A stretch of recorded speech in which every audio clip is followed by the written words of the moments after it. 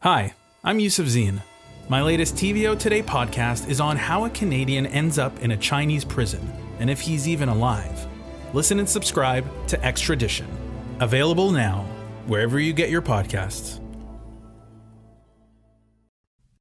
Help TVO create a better world through the power of learning. Visit TVO.org and make a tax-deductible donation today. Even though it's been almost 30 years since Mike Harris won the 1995 election and ushered in his so-called common sense revolution, you can still spark a pretty intense argument when you raise the name of Ontario's 22nd premier. If you liked him, he was the guy who did what he said he was going to do: cut taxes, balance budgets, and make government smaller. If you didn't like him, he was the guy responsible for deaths in Walkerton and Ipperwash. Alistair Campbell was one of Harris's senior-most advisors, and he's put together a collection of essays designed to give the Premier's time in office a second look. The book is called The Harris Legacy: Reflections on a Transformational Premier, and it brings Alistair Campbell to our studio tonight. It's good to see you again. How you doing? Happy to be here. Excellent. Let's start with a little excerpt from the book. You write, "It is not an overstatement, based on the evidence accumulated in this collection of essays, to say that we live in Mike Harris's Ontario today, and the concern that this legacy was both meaningful and perhaps unfairly maligned, or at least underappreciated, created the initial impetus for this editorial project."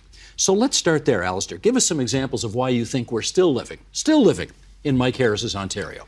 So the book project ended up kind of exposing a thesis, which was that, in fact, despite the controversies of the time, almost nothing Harris did was reversed by his largely liberal successors.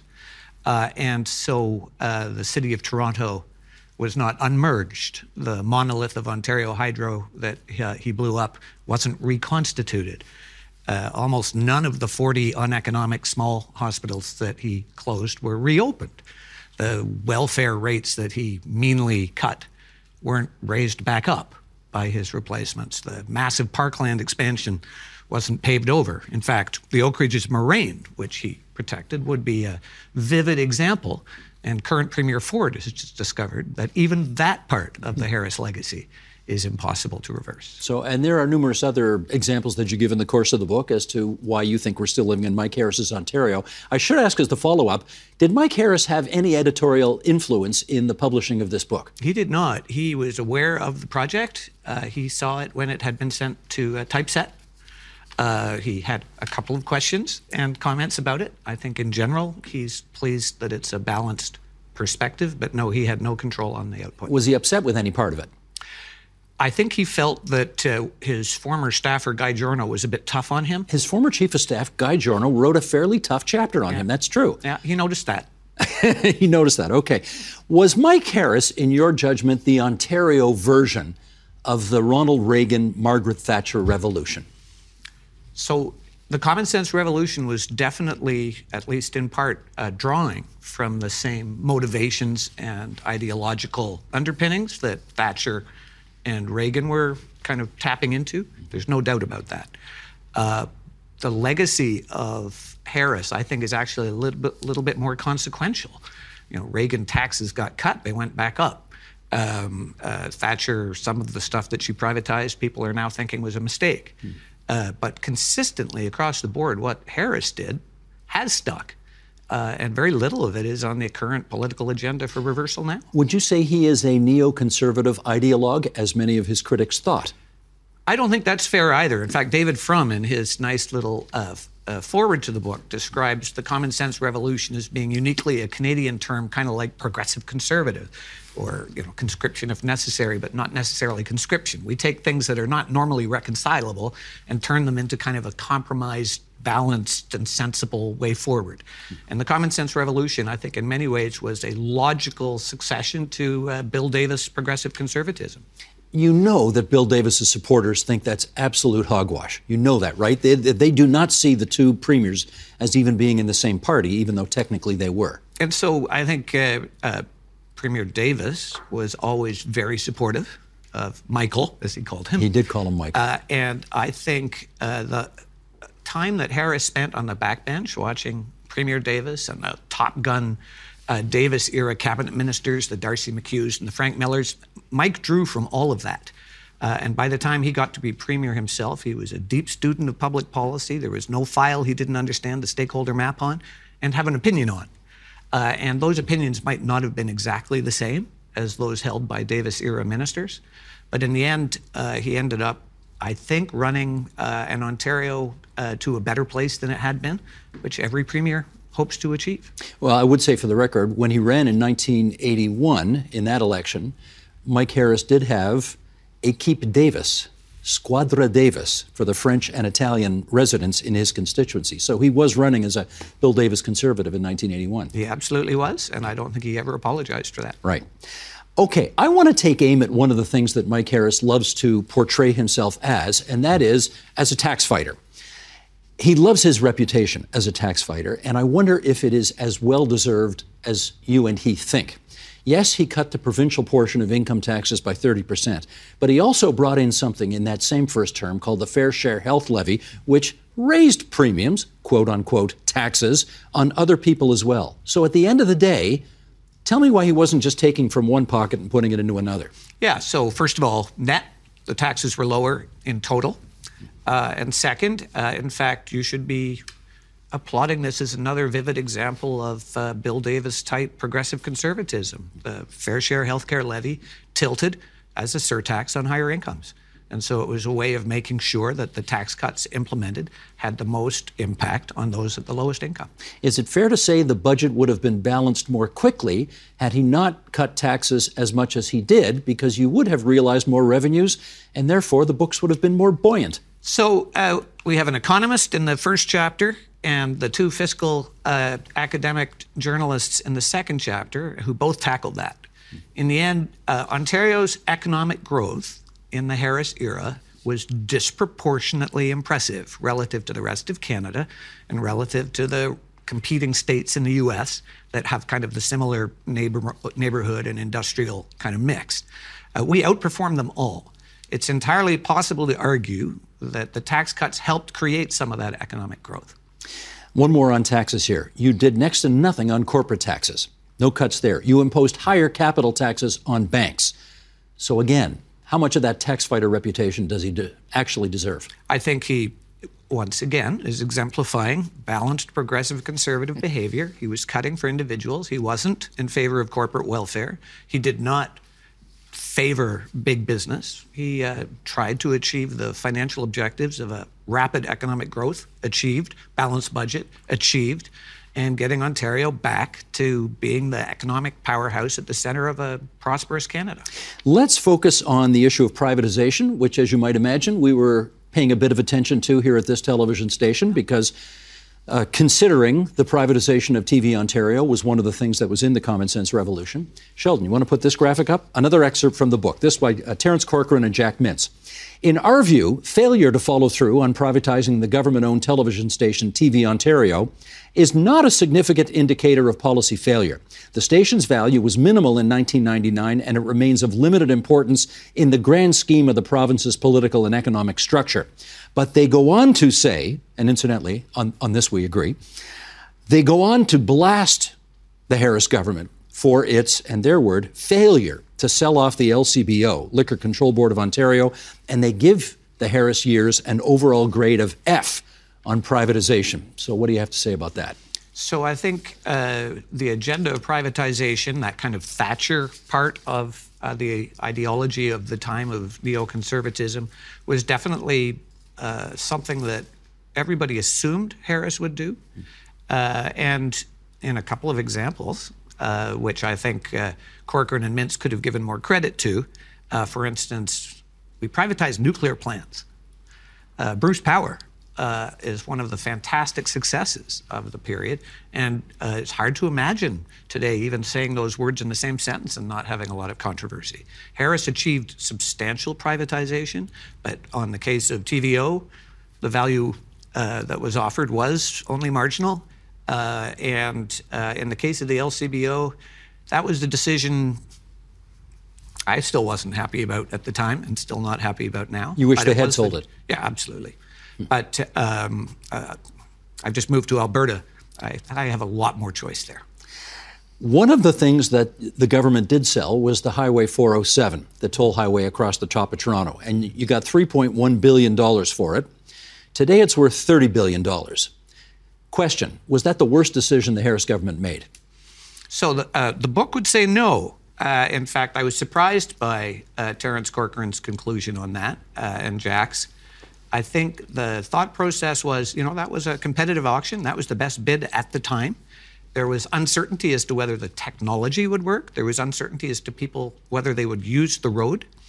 And the value is increased because interest rates changed from that time to this time, and that's how you do business valuations. And the values changed because the private sector that owns it has tripled its length and doubled its width, and made it a way more valuable highway without taxpayer cost. So it was a decision made at the time. It was not the worst decision to do so. And we have a really good highway that is a tremendous relief at the top end of GTA. It's no longer generating income for the Treasurer of Ontario, though. Correct, but the maintenance costs also are not borne by Treasury. Okay, obviously the biggest chunk of the public that voted 4 years after the first election were content enough with what they saw because they re-elected Mike Harris with an even bigger proportion of the popular vote 4 years off afterwards. So tell me this, why almost 30 years after his first election do you think he is still blamed for a lot of what people don't like in the province of Ontario today? So I think the largest single explanation for that is that the work that was done to bring the province back into balance required discipline on spending for public sector unions. And, this public policy debate over how to split public-private is always a tough one. And that battle became more intense in the period of Bob Rae. And Premier Rae bravely tried innovations like the social contract to try and address this balance question, and blew up his own party, I think, in the process of which he stopped being an NDPer himself while still Premier representing that party. Harris was just the next in line in a debate that continued afterwards. The teachers' unions and the intensity of their contestation with whoever's in power about what share they should have for their monopoly union, that's all very tough stuff.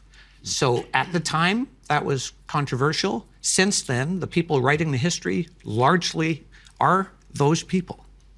And so their anger has, I think, helped lead to the risk of cancellation of a more accurately balanced version of history that would show the good things and the tough things that Harris did.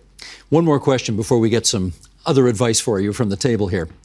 In terms of the common sense revolution, after it was over, I mean, I point out, I put on the record that Mike Harris did get reelected 2 consecutive majority governments.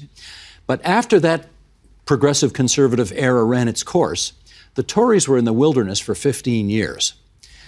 What do you infer from that?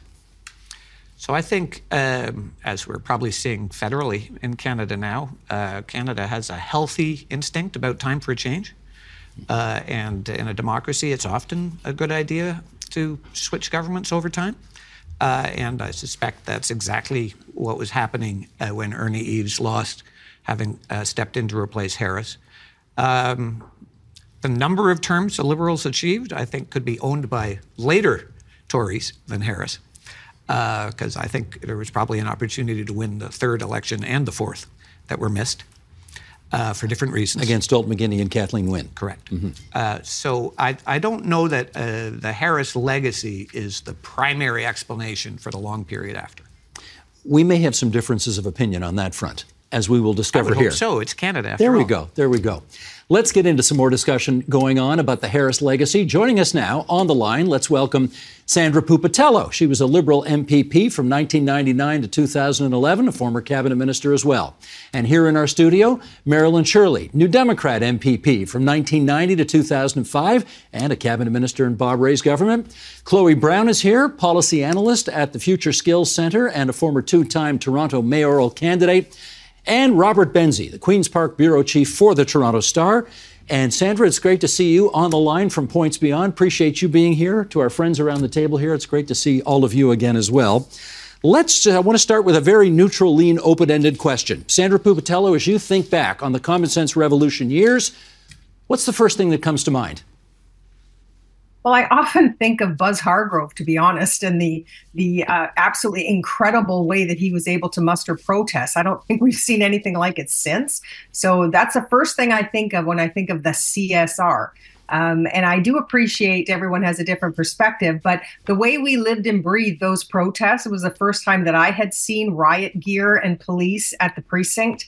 And I remember just being absolutely gobsmacked at what I was witnessing in my own province, which you ordinarily see on CNN somewhere, in some far-flung place. So I do think the era was marred by a lot of those protests and people who were maybe rebounding again from having argued with the NDP government, now arguing on the other side with the Conservative government. And I just remember our first term in office, all of our stakeholders had to realize, wow, maybe we don't have to fight after all. And we tried to really just have a calm in the center. But yeah, that's what I think of. Marilyn, I should ask the same question to you. And let's remember that the Harris government replaced the government that you were a part of, and won in part by pledging to overturn much of what you had done in the 5 years you were in power. So how do you remember those years? Which they did. And that was part of the Common Sense revolution. And that's the reality of it. And I have a different perspective. I do want to congratulate you on the book, by the way, because I think you put together some very interesting and diverse opinion writers. And I think that goes a long way in describing your view of the Harris years. But what I remember are all the cuts and deregulation. And of course, I remember Walkerton. I got into politics as an environmental activist. I still am. And I have to say at this point about Walkerton that one of the sections in the book says, in reality, the privatization of Ontario's routine testing for water was not the Harris government's CSR target list. It said it was part of a plan introduced in 1993 by the Minister of the Environment of the Rae government. The SRA reports, at best, this is disingenuous. It just is not true. Well, wait a minute. It is accurate. No, because the NDP never privatized and, in fact, set up a Crown corporation, which is very different from privatization. So I don't know why you say that's accurate. Because the water testing aspects of the public utility commissions that took place at that time was a process initiated by the NDP. Under a Crown corporation.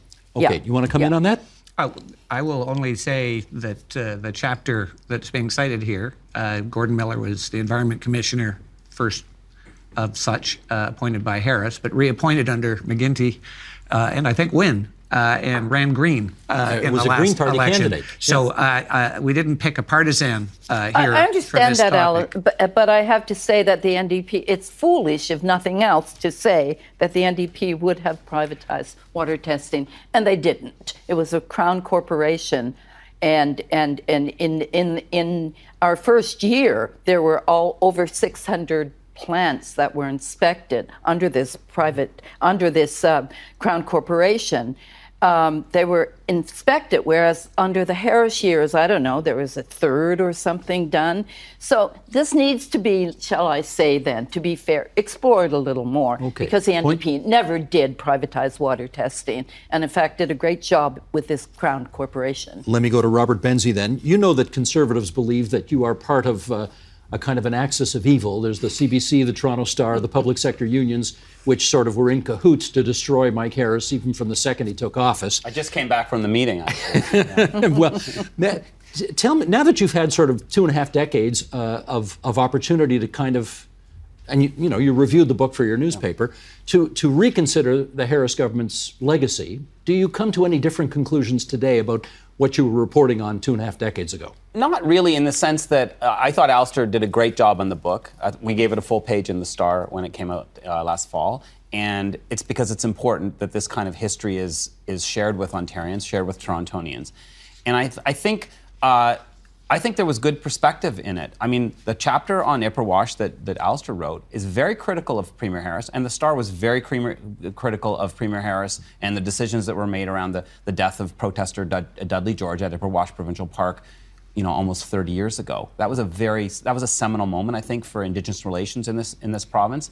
And it certainly carried out throughout the time that Harris was premier. When the Liberals came in, they had an inquiry into what happened after 2003. So I think at the time the Star was critical of Mr. Harris and as a watchdog, but I think that the paper and I worked for the National Post actually when Harris was premier. I switched to the Star when Eves was premier. But I think that they were critical of him, but they took him seriously, and I think he should have been taken seriously, and I think Alistair's right that his legacy should be taken seriously, because so much of what's happened since he left office has not changed. It hasn't been undone by Kathleen Wynne or Dalton McGuinty or Ernie Eves or Doug Ford.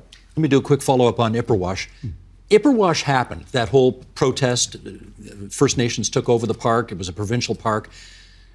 It happened very soon after Mike Harris became Premier of Ontario. Do you think his lack of experience in the job as Premier contributed to the disaster that became? I think that's very clear. And as I tried to articulate in my editor's note on this, I don't think any of us are too surprised that, that what we were taught in school about Canada's history with regard to First Nations turns out not to have been the actual history, and that there is decades of unwinding and obligations that we will have into the future to try and address this. There's also no doubt that there's a better awareness of things like systemic bias, and the idea that the OPP may have had some of that is, I think, something we all understand now. All of this stuff happened in the very first weeks of Harris, and it was the consequence of decades of mismanagement by the federal government with regard to this portion of land which they had expropriated from this First Nations group. The fact that they chose to occupy a provincial park to protest made it something that challenged Harris, and that challenged Harris in the very first weeks that he was premier and very focused on implementing the Common Sense Revolution platform. As the inquiry demonstrated, nothing he did or said had anything to do with the tragic outcome. It happened during his time. But any leader has the obligation at a moment of crisis, you can either ramp up the tension or you could ease the tension. And Harris chose the wrong route on that day. At that meeting that was described over and over again in the inquiry. In which he said, get those effing Indians out of the park. What he said. Well, his Attorney General said that's what he said. The tone wasn't healthy. Yeah. And the outcome from that meeting was nothing. The tragedy happened during Harris, not because of Harris, but and that would be true, I think, of Walkerton as well. But in both cases, it's part of the legacy and needs to be included in any discussion. Right. Chloe, I want to get you in here now, and I've left you for last purposely because while all the rest of us kind of lived through this professionally, were you even born when Mike Harris got elected, I should ask? I was in kindergarten. I'm born in 1990. Oh, you're born in 1990? Yes. So the year Bob Rae's government got elected. Okay. Yes. Well, the reason we wanted you here is that obviously your generation has inherited the Harris legacy, and I'm curious, I'm deputizing you right now as being responsible for speaking for an entire generation of people who are your age. When you think of the Mike Harris years now, what do you think? Not happy in the slightest. Three things that I think about are rent control and the Residential Tenants Act. I think about the OLT, which is the Ontario Land Tribunal, which is one of the worst places. I had to actually go for a rent increase to fight it, and I've never been so dehumanized. So it's one of those things where it's like housing, education, we have a labor shortage in constructions, the industrial arts. That all happened because Harris fired 10,000 teachers, and that's something I will remember from Harris's legacy, saying goodbye to the shop teacher, home economics, my music teachers, all these very in-need skills that are absent in the labor market right now. So that has a consequence in itself because we have a skill deficit that was created because of a choice to defund vocational education, the arts, and et cetera. And you blame the Mike Harris government for that? Yes, because 10,000 teachers is a lot. And when I think about working at Toronto Metropolitan University and the types of skills that are offered at universities and colleges right now, they're playing catch up with what was lost in grade 13, the elementary school system, so that exposure to shop class created construction workers. With no shop classes, now you have a deficit of construction workers.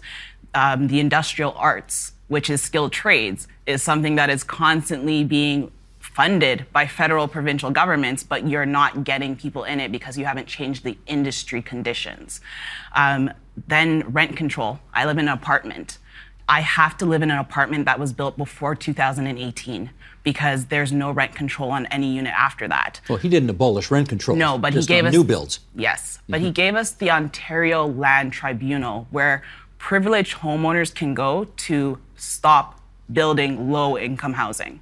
When I was a kid, I grew up in a public housing apartment complex. Those haven't been subsidized or supported since the Harris government. Now we have a backlog of housing for everyone.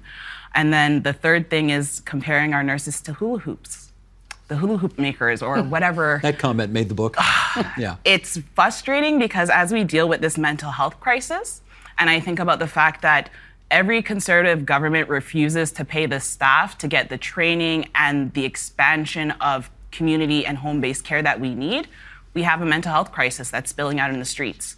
Combine that with the housing crisis, we have a homelessness crisis that is really playing out into some violent outcomes for the rest of us. So while I will not squarely put this on Harris's shoulders, his style of neoliberalism and his really good execution of those ideologies is what has us here. And I would critique common sense revolution by saying common sense is only common around the people you commonly surround yourself with. If you're not outside that circle, that common sense is not translatable. And as a working class person, that his common sense did not translate to the realities that I face even now as an adult. Sandra, you and I both well remember that the opposition politicians of the day often tried to portray Mike Harris as sort of this dumb golf pro from North Bay who kind of didn't understand Toronto. But as it turns out, you know, if you take the Art Gallery of Ontario, the Royal Ontario Museum, the National Ballet School, Royal Conservatory of Music, I mean, his government made huge investments, maybe unprecedented investments in those institutions. Did you guys misjudge him on that score? I think that when I have to reflect the way he was being portrayed as some golfer from North Bay, I think that was wholly unfair. I never met him until I met him when I was elected in 95. And the instant I met him in person, I knew exactly why he had been elected as premier and not Lynn McLeod in that election. He really did have a common touch. I have to give him that. I will put the benefit of all of those investments and endowments into the arts probably at the feet of Isabel Bassett, who was very influential in Mike Harris's government. And I think she was a huge proponent for the arts. And that did actually come through her when she was Minister of Culture. And we used to watch that pretty intently, that she was very quiet, but she was very influential. So I don't think that would have been his reasoning for going into politics for sure. And I am interested in hearing all of this commentary when we reflect back. There was always the instant where we're not going to get the toothpaste back in the tube. And we kept having to use that phrase because it exactly described our issues. When a hospital is closed, it's really, really tough to reopen. Once you've gotten rid of certain levels of something, it's very hard to institute because it takes a lot of money.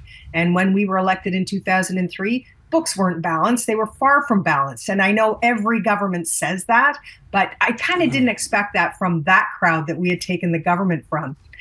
We did fight some of those items in court and lost, like the 407, where we did try to take it back into public hands. We failed. We tried.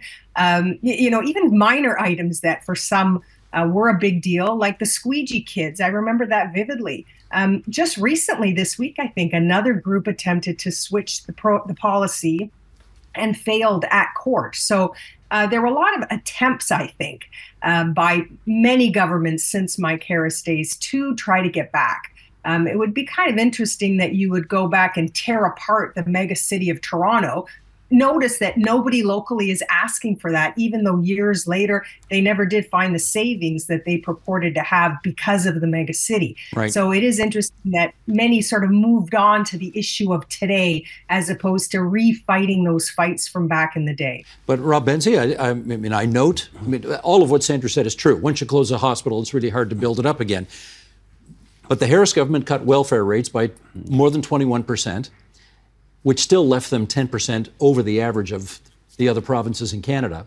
None of the governments subsequent to the Harris government raised the welfare rates back to what they originally were. What do you infer from that? Well, Sandra was the minister charged with trying to raise those rates right after. And remember, Sandra, the computer system that you inherited from the Tories didn't allow for a welfare raise, and it was a huge issue. Yeah, I didn't want to interrupt you, but I can tell you that we had to spend $10 million just on an IT system to allow to change the rate. And that's frankly why we weren't able to change the rate instantly. And it took us at least that first year before we could start to move that rate forward. But we did move it forward, albeit it did not go back to the levels that it was.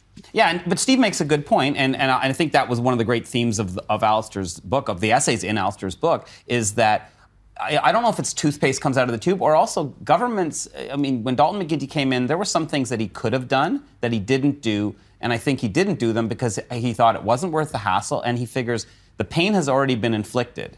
Harris has absorbed the political damage. The Liberals can then benefit from, if there was a benefit. And I think there was some, it's things that McGuinty did that Ford hasn't undone. We have full-day kindergarten still. Ford didn't undo that. We have the HST still. Ford didn't deharmonize the sales tax. They're not building new coal plants in the province. No one's building new coal plants. And Harris, and it's in the book, the first coal plant was actually started closing under Mike Harris in Nanaco, in Lakeview, which is now, Mississauga. Of course, Mississauga, Port Credit. Yeah.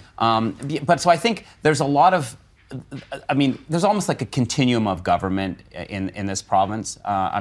There was some things that Maryland's government did that Harris undid, but they got elected to undo those things. Well, let me give Marilyn, I want to go to you on this, because this is, if you asked people today, which government was the best government of Ontario in the last 50 years on gay rights, people might think it was the Bob Rae government. But I'm not sure that it was. Your caucus had an opportunity, your government had an opportunity to vote on a measure that would have extended same-sex rights, and it didn't get enough votes in the NDP caucus.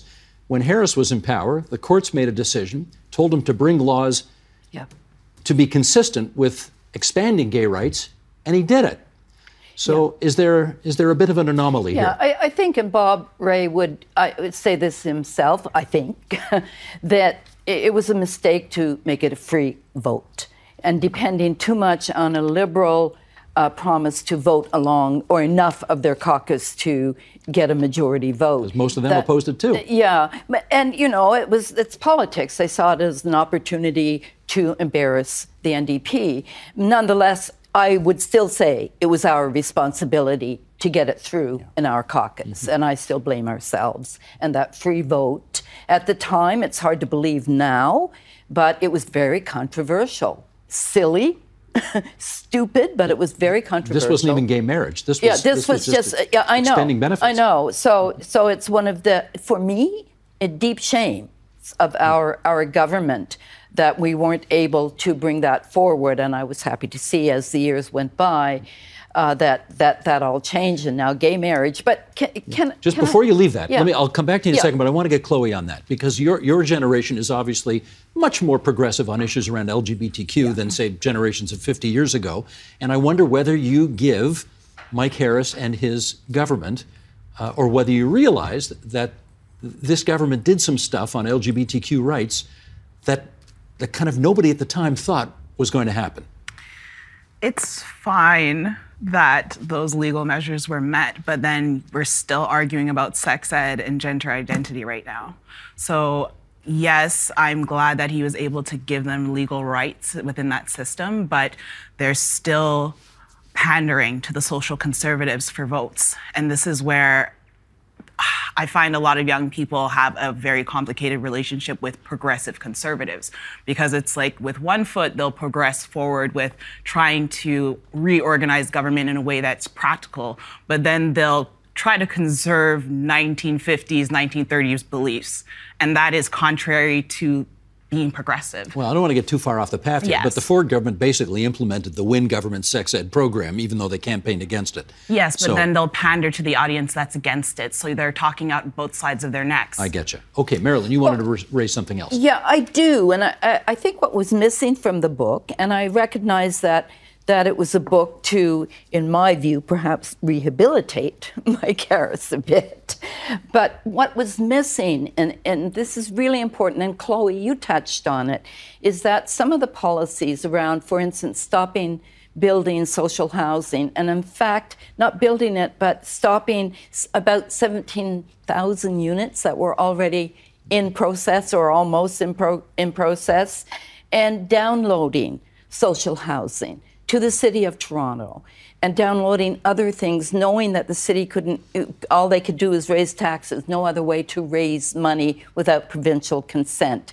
The Safe Streets Act, the cutting the welfare, if you combine all of these and making it easier, rent control you brought up, so I won't go into it again, but if you put all of those in a package, and they're not identified in the book as real problems that exist today. And I think I can argue that, these cuts against mostly poor people has contributed to our housing crisis and our homelessness crisis today. Let me get Alistair on that. There's no question you guys gutted social housing development, right? Correct. And the impact of which is being felt today. Do you agree? And flagged by Ginny Roth in her chapter around municipal reform very explicitly. So was it a mistake to kill those programs? I don't know that it was a mistake at the time. We now face a series of issues that new governments, there's never no issues. And so there's always going to be things to fix in any system. Chloe's given a pretty good list of them. And I think the reality is that every new government is accountable for the facts as they inherit them. And some of them will have been caused by errors before. Some of them will just be the way the world's unfolding. And so this book isn't about prescribing the solutions to the social housing and homelessness issues we face today. Those are complicated and multi-government, multi-generational issues. So yes, they should be fixed. But just back to LGBTQ, if I could, because it exemplifies, I think, where Harris was strong. The Rae government had a chance to do it and couldn't. The Liberals took a position and then reversed it. And then Harris, who probably wasn't thinking of this as a number 1 or number 10 issue, gets a court ruling that's very specific to one item. He wasn't told to change all laws. He was told to change this law. He decided to do that. And he, in his Mike Harris way, ordered up an omnibus bill which told the Ontario government to change 58 pieces of legislation and across the board solved the problem that would have taken 20 years of politics to litigate otherwise. And as a result, he gave moral permission for every other premier in Canada to do the same. And in fact, he, as Jamie Watt, I think, beautifully articulates in this book, ended up, maybe not by deliberate choice, being a pioneer of LGBTQ rights in Canada as part of his legacy. I would like us all to weigh in and finish on this here. And Sheldon, I'm on page 5. Let's go to that last board number 3 there, which we call, Why Do They Still Hate Him So Much? So here we go. Why do the critics of Harris hate him so much? He seems a nice enough fellow and is and was clearly well-intentioned, yet the blind and impassioned hatred comes through. Thoughtful groups that would never descend to ad hominem attacks in other areas seem to lose their judgment and restraint when it comes to Mike Harris. Now, that's from a chapter written by Will Falk, who's a lifelong member of the Liberal Party. Okay, let's get into this. Okay, Robert, why don't you weigh in first? Why do you think all these years later there's still a chunk of society that when you mention Mike Harris's name still froths at the mouth? I think because he did a lot of things and they remain top of mind. I mean, Steve, we're sitting a few blocks from the Eglinton Crosstown, which is still under construction and is very late. Mike Harris stopped the Eglinton subway that Maryland's government started building, filled in the tunnel, which to to my mind, and I made a point in my Star article that this wasn't something that was tackled in the book. I still don't understand why they did that, because it was they said they didn't have short-sighted. the money for it. But filling in the tunnel was just it almost seemed like an act of vandalism. And Doug Ford is spending all of his political capital right now building transit, and has been critical of the Harris government for those kinds of things. So it's those kinds of things. But I think it's mostly because he was a substantive premier. He did things, and people had opinions of them. Like Pierre Trudeau was a substantive prime minister and is still a polarizing figure to this day. Sandra Pupatello, what say you? I actually think that we should have taken a page out of Bill Clinton's book, as it didn't matter that he also introduced welfare and work for welfare, if you recall. But every time he did something that was controversial, he would feel your pain. So he knew that there were people that were going to be hurt by what he was doing, or, there would be unintended consequences of new policies. And he would always at least feign some kind of sympathy. Mike Harris never did that, and nor did his cabinet. And I think that was a good lesson. It was certainly a lesson for me in opposition at the time, that you have to be genuine about what impact your policies have, and at least give people the opportunity to listen to them. And I always felt that they could have gone further, or they would have done better had they at least taken the time to speak to people. They were in such a rush to bring things in. They kind of ignored the consultation and kind of made fun that governments consult too much. Well, there's a reason that people do consult, because even those wildly opposed to what you're doing, every now and then come up with some really good solutions for you. And I don't know, I think maybe it's after many years of that, looking back, he probably wouldn't have been seen as such a negative figure. Chloe, how about you? Your generation? Why does that Mike Harris name still get spit out by so many? Mike Harris made being blue collar feel like a bad thing. Needing social housing, needing investments in your public school, it made you feel like a second-class citizen, and you started to feel it once he pulled those supports out of neighborhoods like Rexdale. I grew up in the Northwest Corridor of Toronto, and one day I grew up in Etobicoke, the next day I was in Toronto. And I felt it because they took instruments out of my school. They shut down certain classes because now we had to fundraise for certain extracurricular and supports that we needed. I was selling cookie dough at the age of 9 because I wanted to take piano lessons that were now canceled because our music teacher couldn't stay after school because there was no funding. So it really made you realize that because you're blue collar and your parents are blue collar, you need government assistance. And that's bad, because you shouldn't be asking for a handout. Meanwhile, in working class communities, a handout is something that you embrace. The government made it seem like a bad thing to be a part of a community. And if you weren't a rugged individual, you deserve poverty. And that's why a lot of our generation will not remember him kindly, because it not only affected us as kids in the school, but it really dented the morale of our parents, because now they had to take extra time to pay for these individual services. So no more private tutoring at school, you gotta go to Kumon. If your parents can't take time off of work to take you to Kumon, you don't get that extra math help, you start to fail. And now this is what's happened to our generation. It's just, we know that we deserve better, but we don't trust the government to give us better. Marilyn Shirley. I think both Chloe and Sandra put it very well. I mean, an example of that is after the welfare cuts. Do you remember the welfare diet that was announced? And it was just, and it had to be announced, they thought, because welfare then was so short of being adequate.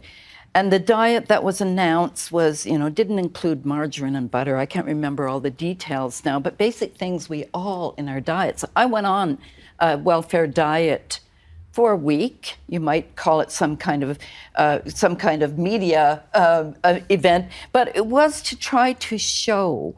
I tried to live off that amount of money that we calculated was left over after rent and all your other expenses.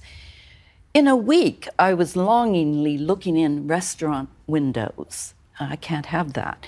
And I kept thinking, and I was eating white bread and terribly unhealthy food because it was the cheapest. And then to think that some people, after all of this was their life.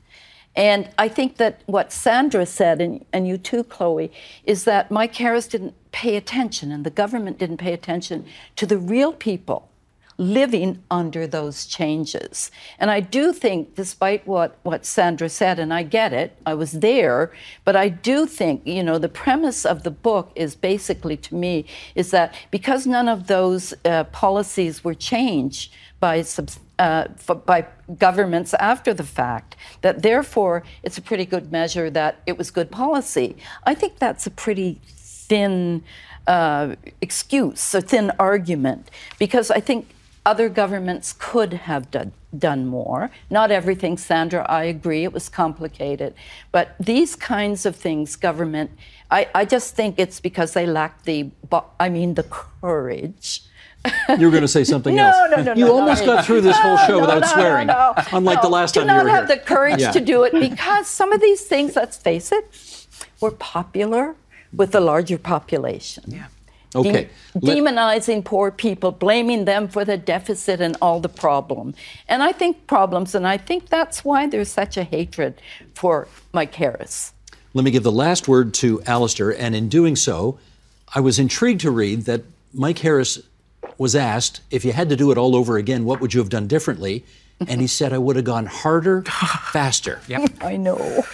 I call that a mic drop. In 2 ways, yes. Pun intended. So much to think about in the intelligent comments that have been made here. So I would just remind folks how dire the situation was in Ontario at the time. Record-breaking deficits. We'd hit a ceiling on how much we could tax. We'd hit a ceiling on how much we could borrow.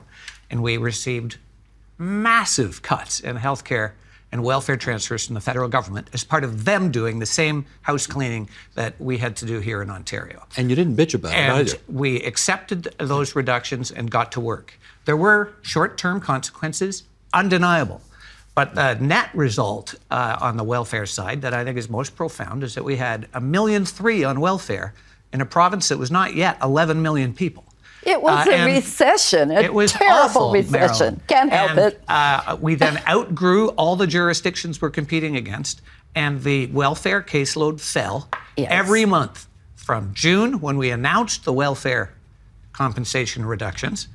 They started falling even before we cut, and they continued to fall to 500,000. They fell every month thereafter. The best solution to how painful welfare is a job. And Mike Harris's revolution contributed to economic growth and job creation at record-breaking levels. And so you can take a look at the whole legacy. He had to do difficult and challenging things, but he did, as I think Robert has said, highly consequential things. And there is only a short list of politicians who actually do things that last, that mean something, that matter. And Harris did more than most. And as a result, he will have a legacy of both positive and negative, but he will have a legacy. And I think that's the important part about this book. I think the one thing we have consensus on here is that we're glad that you put together the Harris legacy, because it's given us all an opportunity to have a conversation about one of the most interesting and fascinating times in Ontario history. So, Alistair Campbell, thanks to you for getting that done, if I can use an expression of the Premier of the day. And to everybody else, Robert, Marilyn, Chloe, Sandra, out of town, thanks so much for being with us on TVO tonight. Thanks so much. The Agenda with Steve Paikin is made possible through generous philanthropic contributions from viewers like you. Thank you for supporting TVO's journalism.